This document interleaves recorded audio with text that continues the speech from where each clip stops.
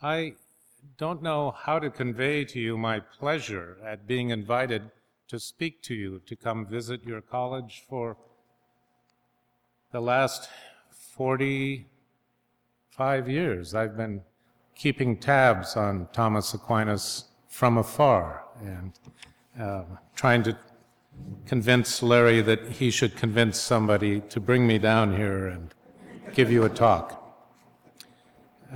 So here I am, and I hope I can carry you along a little ways before my voice gets tired. I seem to have a frog in my throat.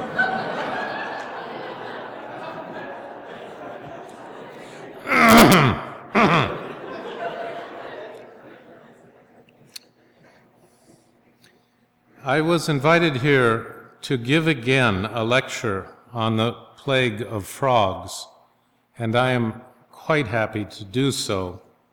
But I found I could not restrain myself from steering you towards the only true object of my readerly affections, the Gospel according to Mark. I have found in my recycled lecture a hook, I think sufficiently strong, on which to hang a few short remarks about a perplexing feature in Mark's Gospel. Those remarks will come at the very end. Meanwhile, we'll deal with frogs. I think this feature in Mark's Gospel would have been recognized by the author of the book of Exodus. It is a trick, writing a story that goes up to something and then, as it were, hops and then continues, walking, not hopping. To the careful reader, the trick gives a few signs that there is something going on between the lines and that it is the reader's job to stop and figure out what he or she is missing. It is something of a combination of two ancient rhetorical figures, aposiopesis and enigma. That is to say, it's a puzzling breaking off into silence. That will be my true topic tonight. Do not let the noise of the frogs distract you. All right, Exodus. Recall, Joseph, rejected by his 11 or 12 brothers, ends up as a bureaucrat in the palace of the Pharaoh of Egypt. His brothers, seeking help, eventually relocate to Egypt, where they prosper. After a few centuries, times get rough. The God of Israel raises up Moses to lead his people out of Egypt and back to the promised land. Pharaoh, however, refuses them an exit visa. Plagues follow, designed to show God's power. In high school, I read a book about Exodus in an Intro to the Bible course. What I most remember about that book is the method of source criticism. This powerful method relies on the possibility of dividing up the book of Exodus, indeed the first 5 or 6 books of the Hebrew Bible, into snippets, sometimes less than a verse long, either according to what name of God appears in the verse or in the context of the verse, or according to certain tendencies evident in the particular verses under scrutiny. Scholars typically recognize 4 sources: a Yahweh man, an Elohim man, a priest, and then the man or men who also wrote the book of Deuteronomy. Our sophomore and sophomoric textbook devoted the inside covers to a 4-color coding of the entire Torah according to source. I was fascinated. Studying the chart carefully, I felt myself informed by the very latest in biblical science, and for that reason, I found no reason to actually read Exodus. Multiple ways of reading Exodus exist, of course, but almost no respectable rhetorical critic, reception history scholar, reader response, structuralist, deconstructionist, feminist, post-colonial, or postmodern theorist countenances the unitary hypothesis, the assumption that one man wrote the book, probably a man. A soft version of the unitary hypothesis does command some respect in academe. An editor, scholars call him the redactor, put together the documents that the four sources produced. But alas, this redactor was either very careless, or overworked, or not very bright. He left visible signs, traces of his editing, gaps, contradictions, redundancies. When we read carefully, they say, we can see both the scissors marks where he cut up his four sources and the glue he slopped on to paste the pieces together. But on the assumption that a redactor had the final hand in our text of Exodus, which I'm not really going to dispute, was he perhaps, according as the modern reader reads carefully and well, rather than clumsy, perhaps something of a genius? Some of the apparent contradictions might be intentional. That is, they might serve a literary purpose. Some gaps might not be accidents at all, but invitations to and occasions for close attention and resultant delight. So, I'm not about to argue against the four-source hypothesis or in favor of the unitary hypothesis, though I think you should know they are out there.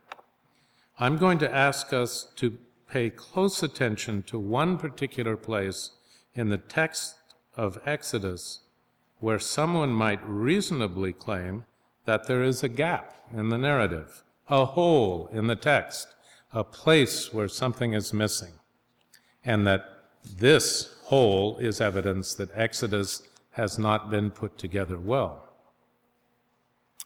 I am going to try to convince you, readers of Exodus, that you are supposed to notice this gap, and you are supposed to be able to fill it in.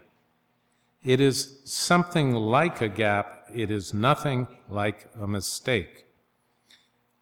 I will make a confession, it being Friday, a good day for confessing. I have an ulterior motive in this. I think there is a truly significant gap, deliberately constructed, twofold, in the Gospel according to Mark. And I think I know what we should read there. And so after I get done putting the frogs to bed, I will ask you to look at a small section, or listen to a small section, of the Gospel according to Mark. And I will tell you a secret. Okay. All right, to start with Exodus, I want to contrast two distinct kinds of readings. Reading between the lines, where there is nothing written between the lines, and connecting the dots, or reading some lines but not reading the lines between them. This is surely harder for me to say than it is for you to understand. I will confess to having, second confession, to having recently looked at a commentary on Exodus, the Anchor Bible Commentary by William H.C. Propp. He's particularly useful because he collects the Hebrew wordplay of which Exodus is full. It's a language of which I am by and large ignorant. He offers an example of possible wordplay. In the second plague, the frogs are said to swarm in and to come up out of the river. The Hebrew verb translated swarm and the verb here represented by come up have already appeared early in the book of Exodus. At verse 6, Joseph died, but Israel's sons bore fruit and swarmed and multiplied and proliferated greatly. Props translation. And a few lines later we read that the Pharaoh was afraid lest they come up and fight against him. When we get to the plague of frogs 7 chapters later, we might realize that our narrator was earlier hinting at the point of view of Pharaoh. The Hebrews themselves were a swarm, something like a plague of frogs. Now, I offer these lines as an example of connecting the dots, as an example of wordplay, but they are really no such thing unless you think a single intellect had the two places in mind and expected us, his readers or hearers, to remember these two verbs when we saw them again 7 chapters later. If the first use comes from one writer and the second from another, and they appear together in the same book only because the editor was half asleep, we superior readers will laugh at the accidental assimilation of the Hebrews to a plague of frogs. So, is this an accidental simile or an intentional, deeply buried piece of literary play? The thesis that it is intentional comports happily with the unitary hypothesis. Obvious. That hypothesis requires a writer who expected at least some readers poring over the text from start to finish, perhaps even committing it to memory. At the very least, we should become such readers before we reject the unitary hypothesis. So get to work with your Hebrew and memorize Exodus. Now, reading between the lines is different from connecting the dots. An example might save me 1,000 words. Moses again. This time in the court of the Pharaoh of Egypt, doing what the God called Yahweh told him to do. And this is on your handout. I'm going to read lines 5 and 6. Yahweh said to Moses, "Say this to Aaron, stretch out your hand with your staff over the rivers, the canals, the marshland, and make frogs swarm all of the land of Egypt." 6. So Aaron stretched out his hand over the waters of Egypt, and the frogs came up and covered the land of Egypt. All right, there you have 2 lines, 2 successive lines with no text printed in between them, in my Bible at least. Can we read something between them? Indeed, we must read something between them. I'll give you a clue and then pause for a bit. Why did Aaron stretch out his hand over the waters of Egypt? Moses said to Aaron, "Stretch out your hand with your staff over the rivers, the canals, etc." You get the picture. Now, this is something we do all the time. We are supposed to use our common sense, our reader's skills, and our imagination to fill in what I'm calling a story reality, to achieve an imaginatively continuous and causally connected sequence of action. I think that in this case, the story reality, of which the actual written story delivers only a part, goes like this. You've heard it already. Yahweh said to Moses, "Say this to Aaron, stretch," and then Moses said to Aaron, "Stretch out your hand." So Aaron stretched out his hand. Okay? You got it.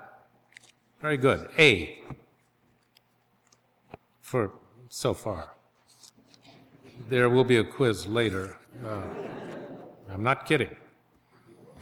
Okay, the expansion, the insertion of that line does not interfere with the explicit, written, unexpanded account of Moses doing as the God with the elusive name demanded. And it doesn't have, face it, any great significance. But that is not always the case with what happens between the lines. At any rate, whether the expansions are significant or not, We often have to read between the lines, and we do so perhaps without even noticing it, because we are in some way writing between the lines and reading our own writing.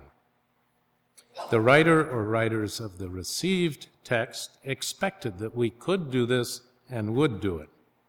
We read badly, poorly, if we don't read between the lines and fill in what we are expected to fill in, even if that infilling is the filling in of matter that does not really much matter.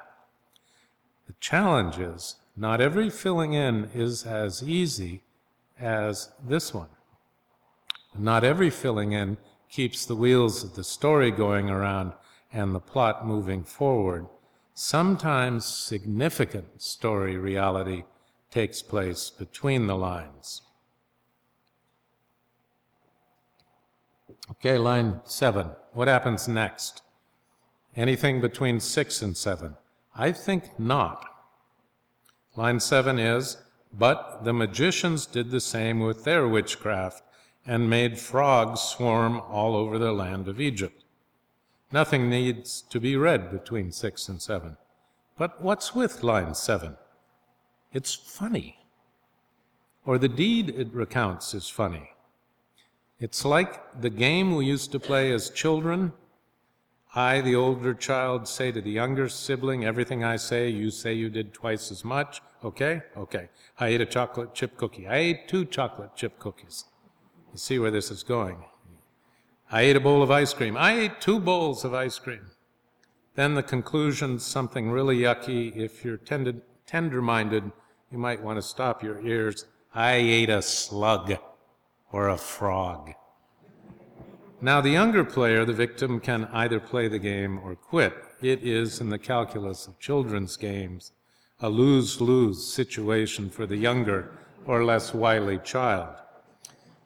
This is something like what Aaron has done to the Pharaoh's magicians.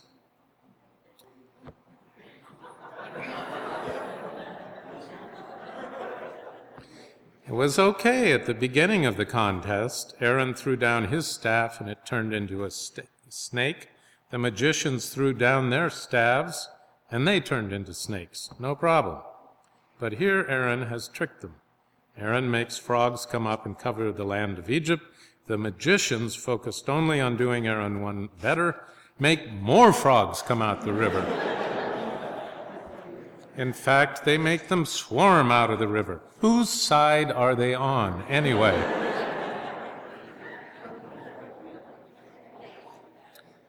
One might ask if it's their witchcraft that makes them stupid. Are they so focused on employing their technology that they pay no attention to its effects? At any rate, to get the humor, we may have to pause and think a bit, but I do not think we need here to supplement the sequence. So, no reading between those lines, but some judgment is needed to read the line rightly. We need judgment, or we will not laugh at the stupid Egyptian magicians. We need, probably I have to say this, we need to read in context. Maybe we need to connect some dots to reach back to the opening lines in which we heard that the far-sighted Pharaoh foresaw a day when the Hebrews would come up and swarm over the land. So, connecting the dots, and sometimes something in between the lines, sometimes nothing. Here's another example of humor, and this is the central piece of evidence for what I have to say tonight. Consider the situation after Aaron and the magicians have done their worst. All the frogs, both those summoned by Aaron and those summoned by the stupid Egyptian magicians, I love that phrase, I guess, it's the 5th time, are hopping around, swarming the land of Egypt, infesting the palace of the Pharaoh, crawling into his bed, and hiding under it. Here's where Moses repeats his great line. Moses asks, warns Pharaoh, "Let my people go." Moses offers Pharaoh some kind of challenge. Pharaoh responds. And then, my text has it, at 9, Moses answered Pharaoh, take this chance to get the better of me. What's going on there? This challenge breaks the cyclical, spiraling telling of the plagues. It should have been a heads up for the Pharaoh and for us. Moses then asks Pharaoh, what time is he to fix for the frogs to leave Pharaoh and his subjects and their houses and stay in the river, when he, Moses, prays on behalf of Pharaoh and his courtiers? Not one to rush things, the Pharaoh says, tomorrow. A curious response. Why not ASAP if not sooner? And Moses says, it shall be as you say. The frogs will go from you, and your palaces, your courtiers, and your subjects, they will stay in the river. Now comes a line, the like of which has not appeared in the telling of the previous plague. I will give you the line and the 2 lines that come after. You read between the lines. There will be a quiz. 12. When Moses and Aaron had gone from Pharaoh's presence, Moses pleaded with Yahweh about the frogs, with which he had afflicted Pharaoh. 13. And Yahweh granted Moses' prayer. In house and courtyard and field, the frogs died. 14. They piled them up in heaps, and the land reeked of them. Here's the question. It's multiple choice. What did Moses plead with Yahweh to do? A. Moses pleaded with Yahweh not to send the frogs back into the river, but to have them die in place. Moses is cunning. Like Abraham in Egypt, he lies when it suits him. And it suited him to lie to Pharaoh about what he, Moses, would pray for. B. Moses pleaded with Yahweh to send the frogs back into the river, but Yahweh, on his own reading into Moses' heart, had them die in place. This God Yahweh sees into the heart and grants the prayers of our hearts, not necessarily the prayers of our lips. C. Yahweh is clearly a joker. He heard Moses' sweet and sincere prayer that the frogs depart and stay in the river, but incensed at Pharaoh, he said, no way, Moses, the frogs die now where they are. Moses, nice guy, asked for the frogs to go back into the river. God thinks to himself, if I kill them where they are, they will pile up and stink. This will be a sign and a wonder, and the Egyptians will fear my name. Frogs, you are toast.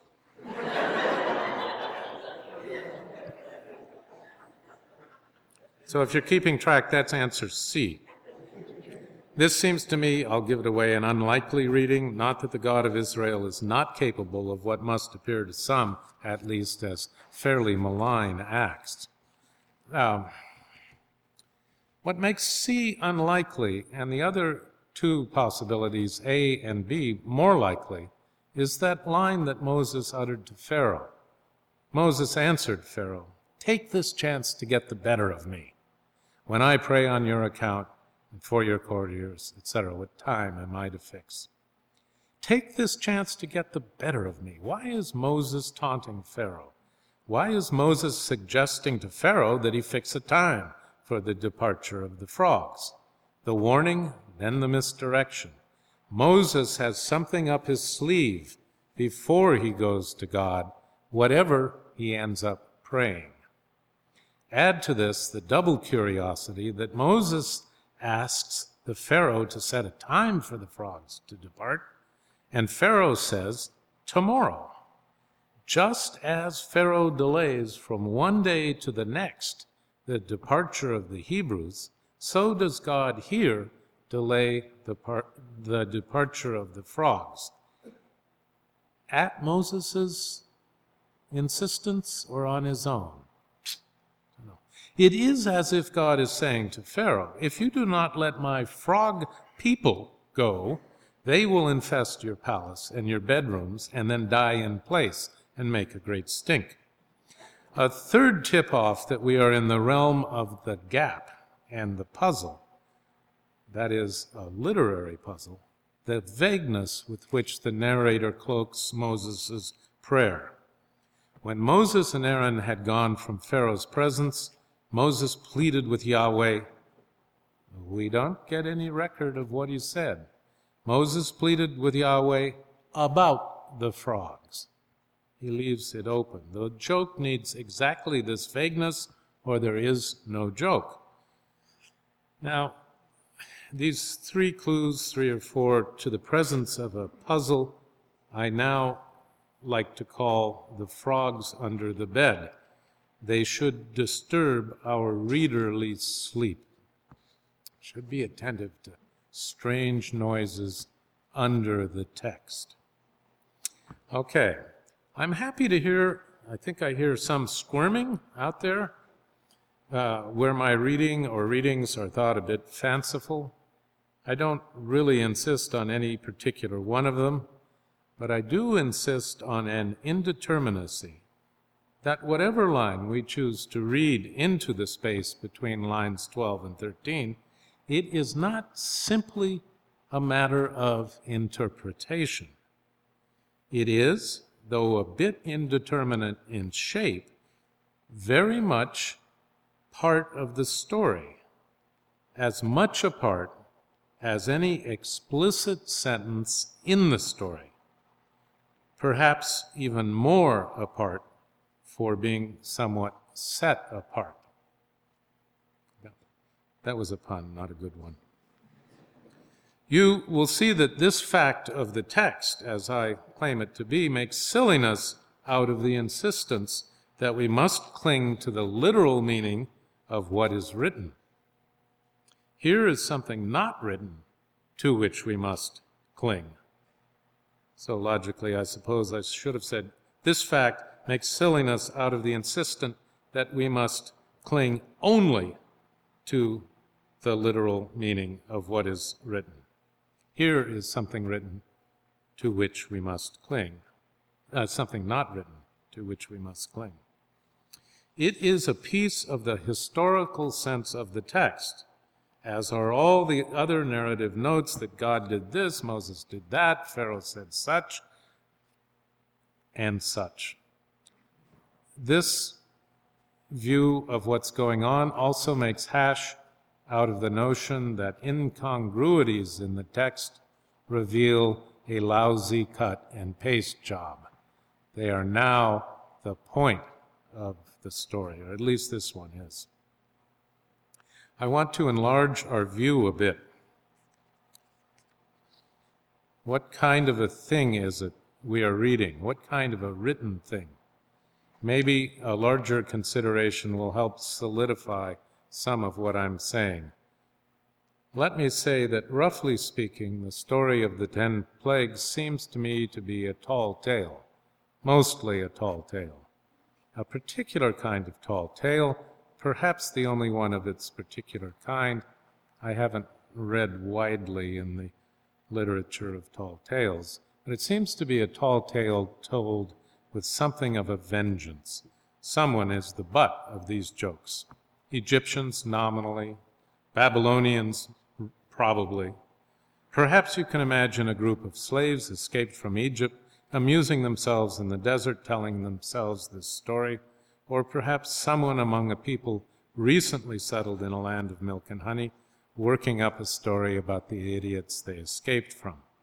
To me, it feels more like a tale told by a people still underneath a power which they mock.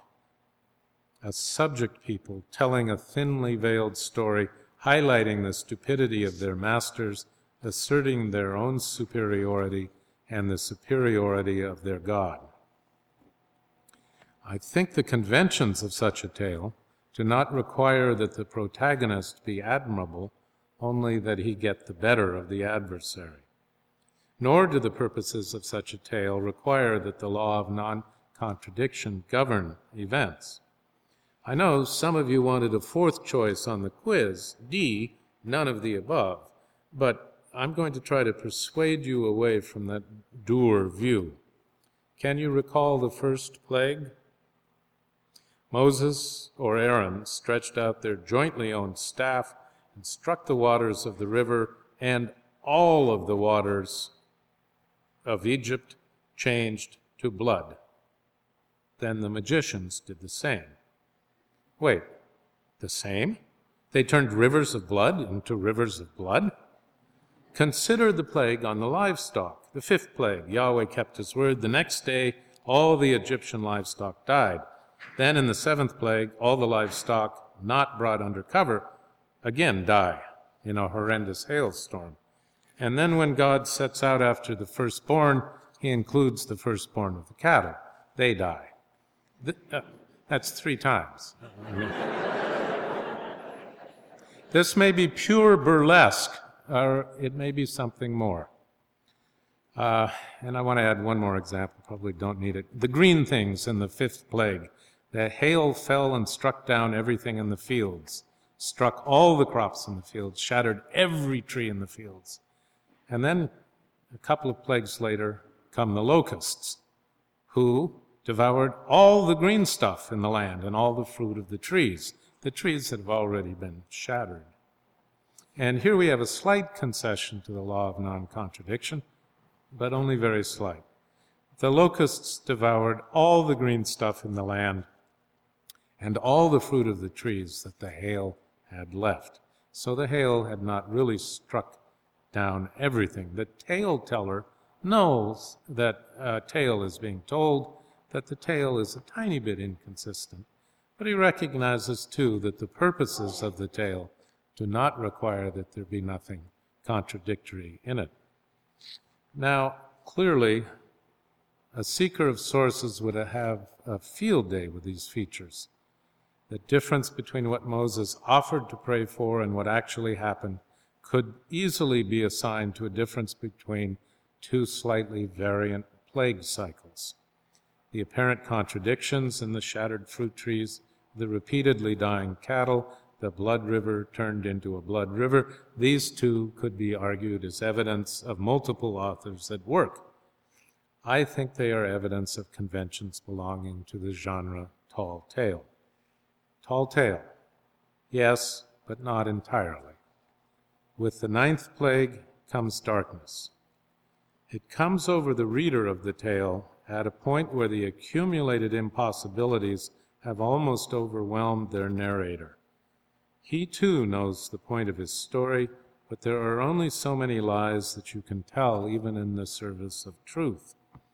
The darkness serves to announce a change of tone. No more humor. The next event after the darkness will be darker still. After darkness covers the face of the earth for 3 days, Moses delivers the final promise of God. All the firstborn in the land of Egypt shall die.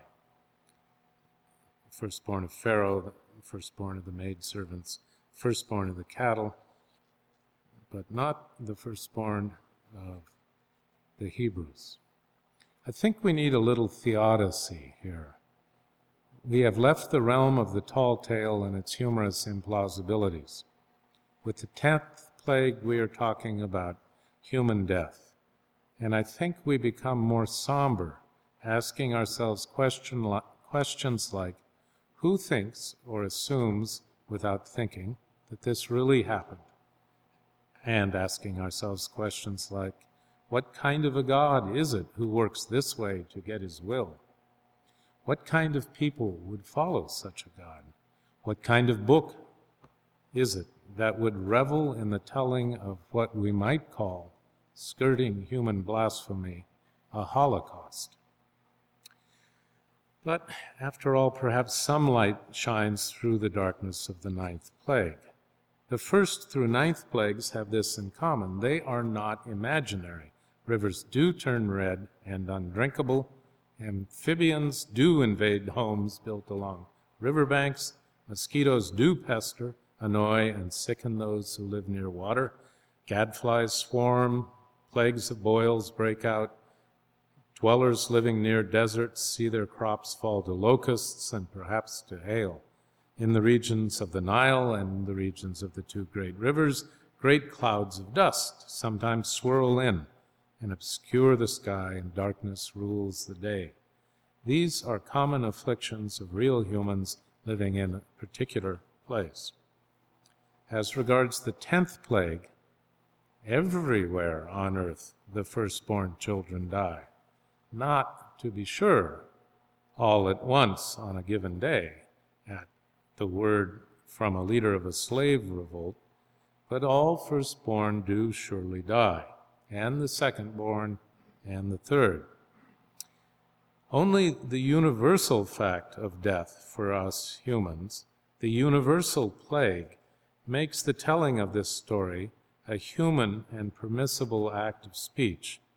It is otherwise, humorous crudities, rhythmic repetitions, and moral lessons aside, something of a horror. But the text does offer us a small bit of hope. The God who demands the death of the Egyptian firstborn apparently also demanded the death of the Hebrew firstborn, but he was bought off in the Passover by the blood of a lamb. In the days to follow their departure, the Hebrews would offer the firstborn, and it seems to be the firstborn son, to God, but not sacrifice him to God, but instead redeem him, buy him back, by offering God a sacrificial substitute. This is Exodus 13:14. The story of the plagues, then, leads up to and points up the need for and the impossible hope of redemption from death. All right, that's part one. Part two will be about 5 minutes. And have we cleared the hall of all the unbaptized? Excellent. Baptism, of course, is in Christian typology the experience in which the Christian is baptized into the death of Jesus, the redemptive death. I want to point to a place in the Gospel of Mark, and I'm not writing this down because chapter 10, Jesus leads his 12 into the Transjordan. Various things happen there. On the very spot where Moses allowed the bill of divorce to be promulgated, Jesus overrides him.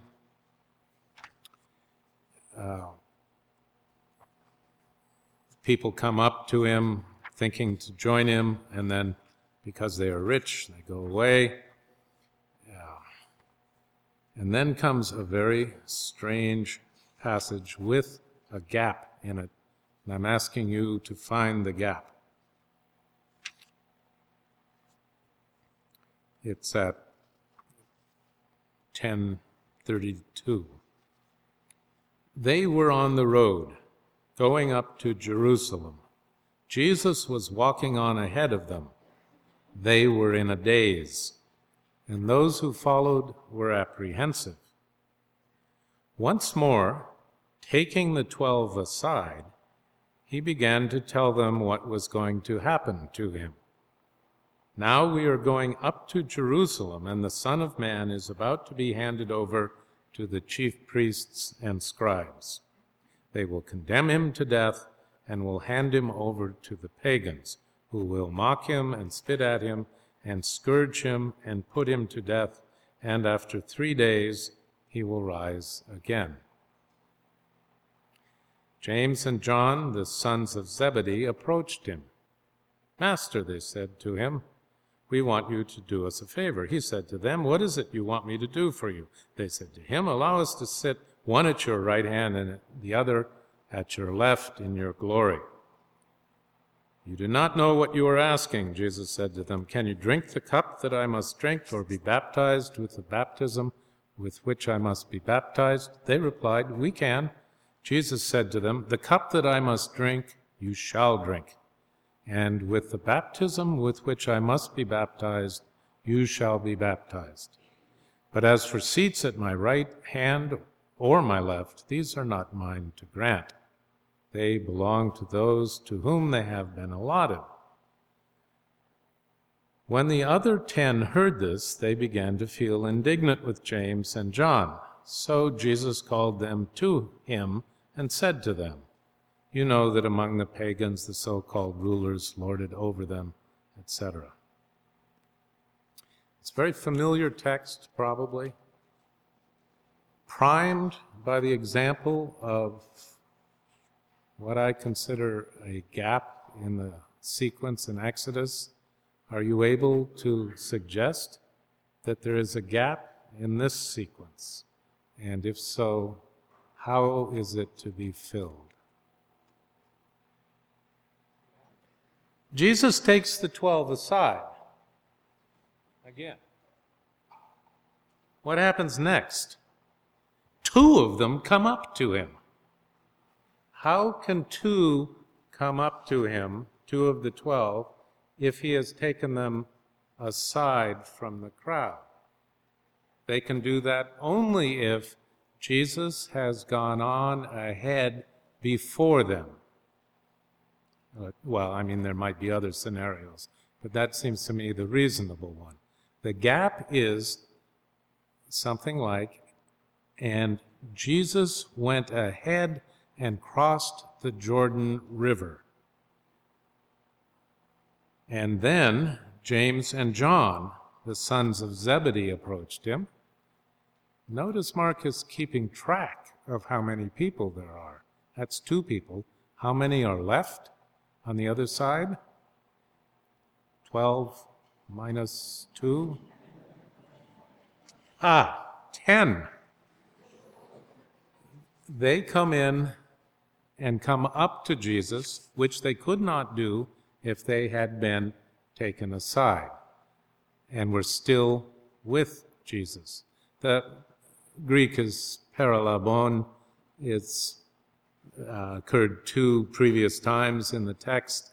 It is the standard Septuagint translation of the verb for what the frogs did when they came up out of the river. They came up. Anabainon is the word for coming up out of a river, coming into a new territory. It's also going uphill. But they're not really going uphill because they haven't reached Jericho yet. So they can't be seriously climbing. My claim, and you will buy the book when it comes out, please, is that the Gospel of Mark is a very tricky gospel with concealed story reality in it, which would be delivered probably, I imagine, to the baptized on the occasion of their baptism, and it would be pointed out to them that however good readers they were, they had missed this. They had been carried along by their late night vigil, their eyes were sleepy, but you look what the topic is baptism, drinking from a cup. The topic is sitting in throne chairs. Where did the chariot throne descend to pick up Elijah? Right at the Jordan. So James and John at the Jordan come across, talk to Jesus about getting a seat on the chariot throne right there at the Jordan side. Now, this, I know, is a fairly brave claim, but other features in Mark comport with the notion that the stories are told to perplex and that there are matters hidden.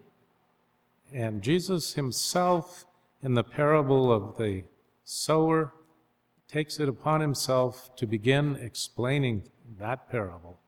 And I imagine that someone in days gone by, someone like me, someone not like me, but someone officially bound up with the liturgical practice of the church would break open the scripture and reveal this kind of reading between the lines, which is an absolute essential part of the story of the Gospel of Mark. And that concludes my remarks.